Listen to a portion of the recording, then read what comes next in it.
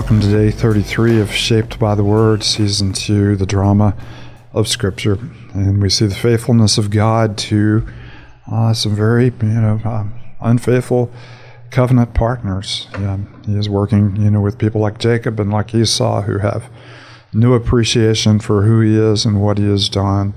The covenant has not been passed along in a way that we'd like to see it, developed in true love and devotion for the Lord. But the Lord, nevertheless, is faithful to his word, working in very difficult and ugly circumstances to bring about the ultimate good for those that love him and are called according to his purposes. And, of course, the ultimate place where he enters our mess and brings order to our chaos is on the cross of the Lord Jesus Christ.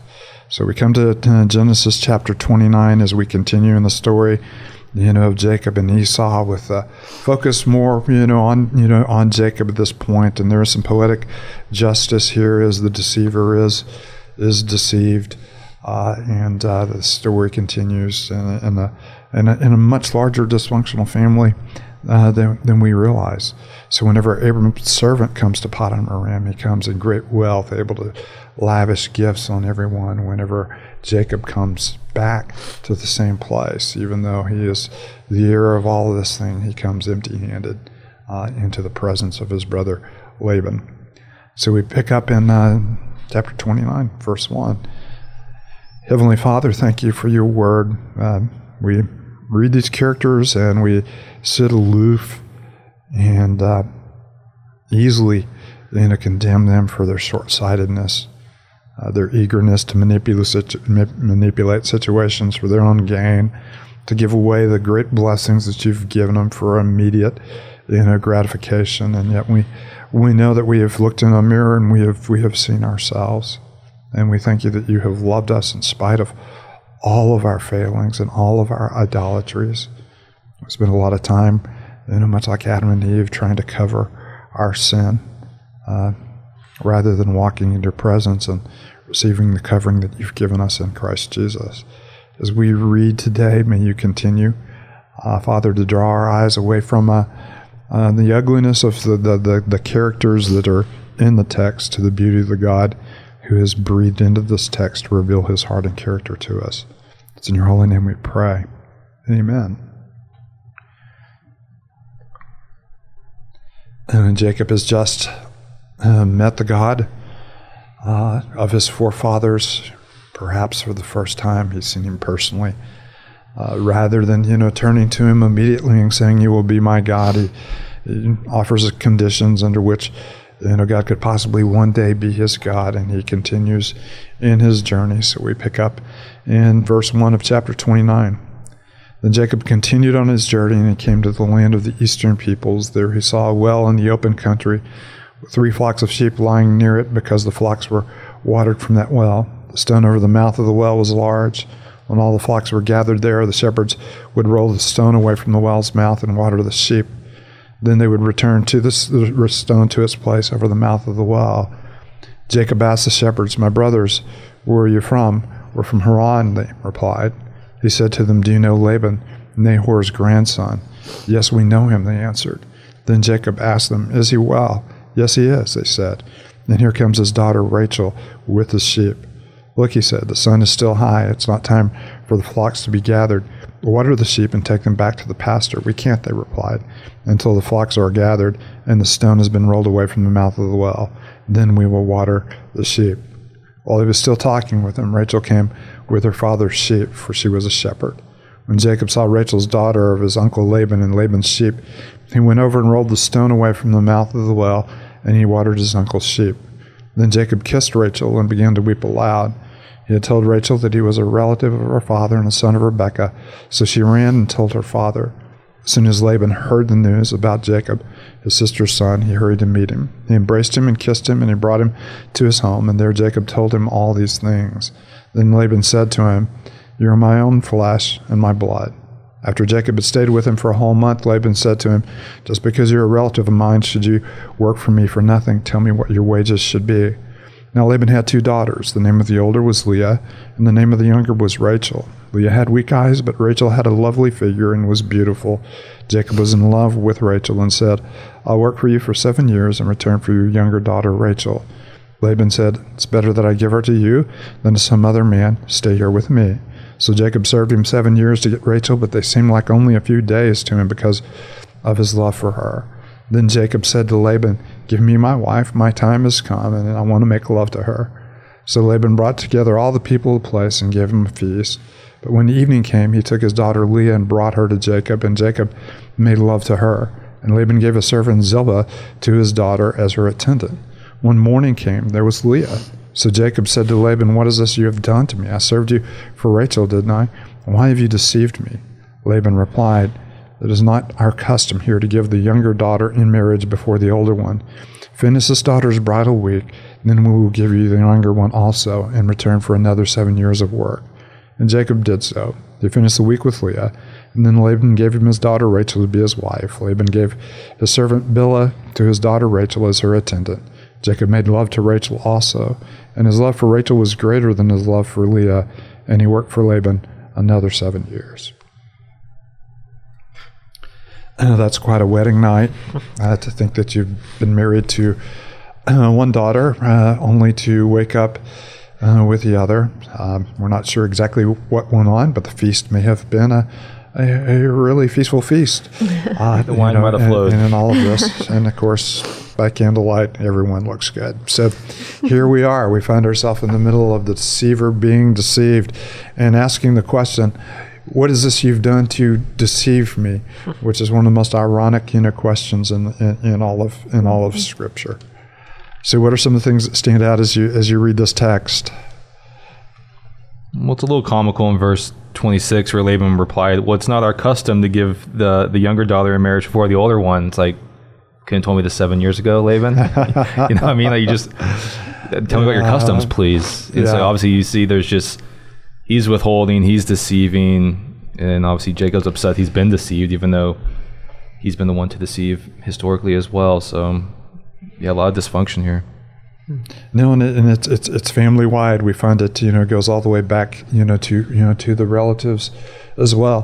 Mm-hmm. And of course, we are just at the beginning of the tension that's going to develop between Laban and Jacob, and between the daughters as well. It's going to be again part of the fall. One of the very first things we see in the light of the fall are two brothers turning against each other. God had created Adam and Eve to complete each other, and families to support and complement, and be a place where you gain encouragement and thrive, and yet the very root of everything that God has done, in order to support us and to give us community is dysfunctional, and of course you'll see that in Malachi. The last words of the Old Testament is, the Spirit of the Lord will come and turn the hearts of the fathers back to the children, and the hearts of the children to their fathers. So, restoring family unity.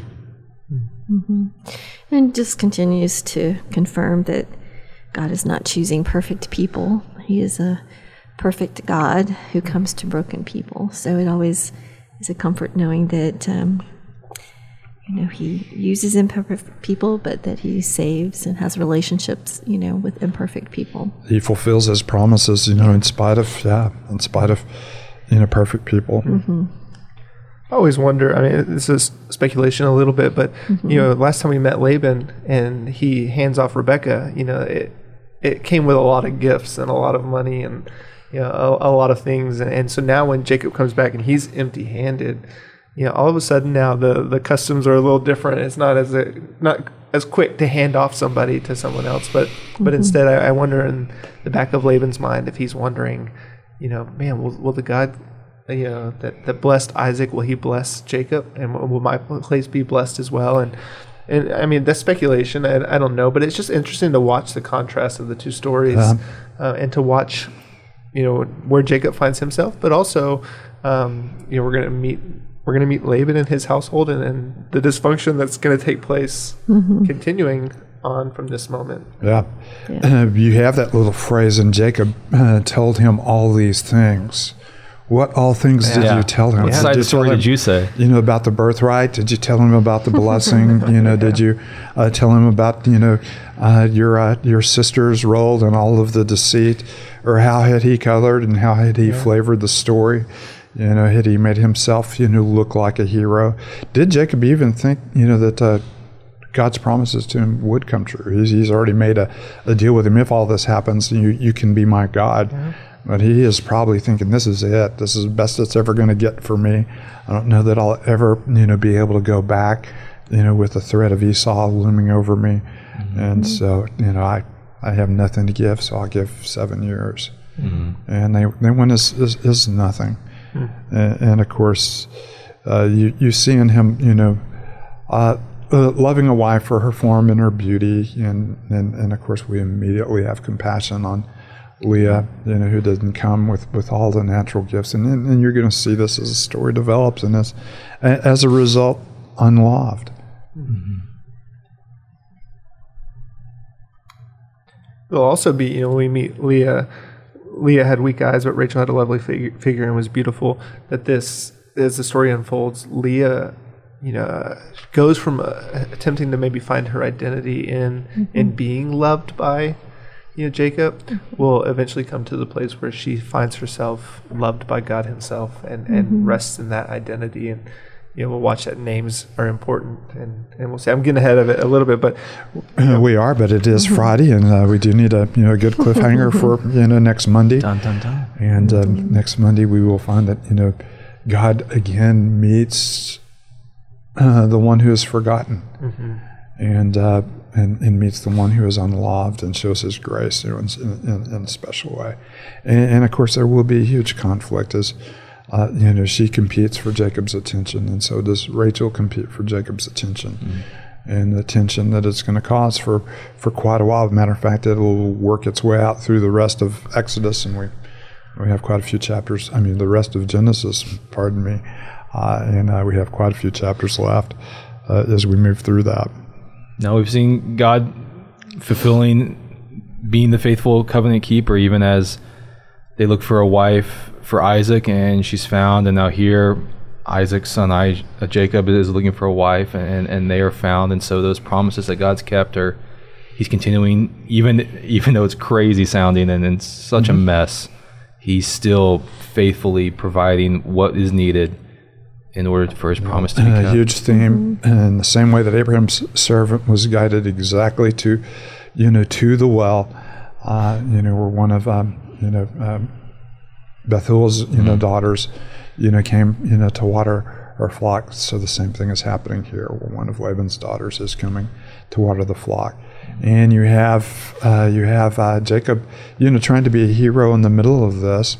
We're reminded that he did not look like a hairy garment and had to have goat skin on him, in order to feel like he was, a manly man, and smelled like, dirt. But we see him moving the big stone. So it's kind of an interesting, heroic movement on his part, to try to win that. And of course we can't. It's not a deep connection, but you can't hear heavy stone rolled away and not think ultimately, of the dilemma facing the three women as they came to the tomb of Jesus. Mm-hmm. There you go. Name Rachel does mean young lamb. Or you. And you have her, and it would have been unusual, for her to be a shepherd. It usually would have been one of the guys, and of course you see that as Jacob comes, that he takes the role, that his wife had once had, as being the shepherd of Laban's flocks. Father, thank you for your goodness. Thank you for your word. Thank you for your provision. Thank you how you move in order to accomplish your purposes in ways that sometimes are imperceptible to us, but every bit as rich and as meaningful. We thank you that you are a God who not only makes covenants with his people, but has fulfilled his covenants in a way that is beyond our imaginations. And we thank you for how we see these ultimately fulfilled for us in Christ. And we see so much more than they saw, even than Jacob was able to see with the stairway of heaven open before him, and yet we have not nearly seen the grandeur of the completion of your process in us. So we thank you for the moment in which we walk in your grace, and we thank you for the hope that we have that there is more grace yet to come, and that you have blessed us with grace on top of grace on top of grace. It's in your holy name we pray. Amen.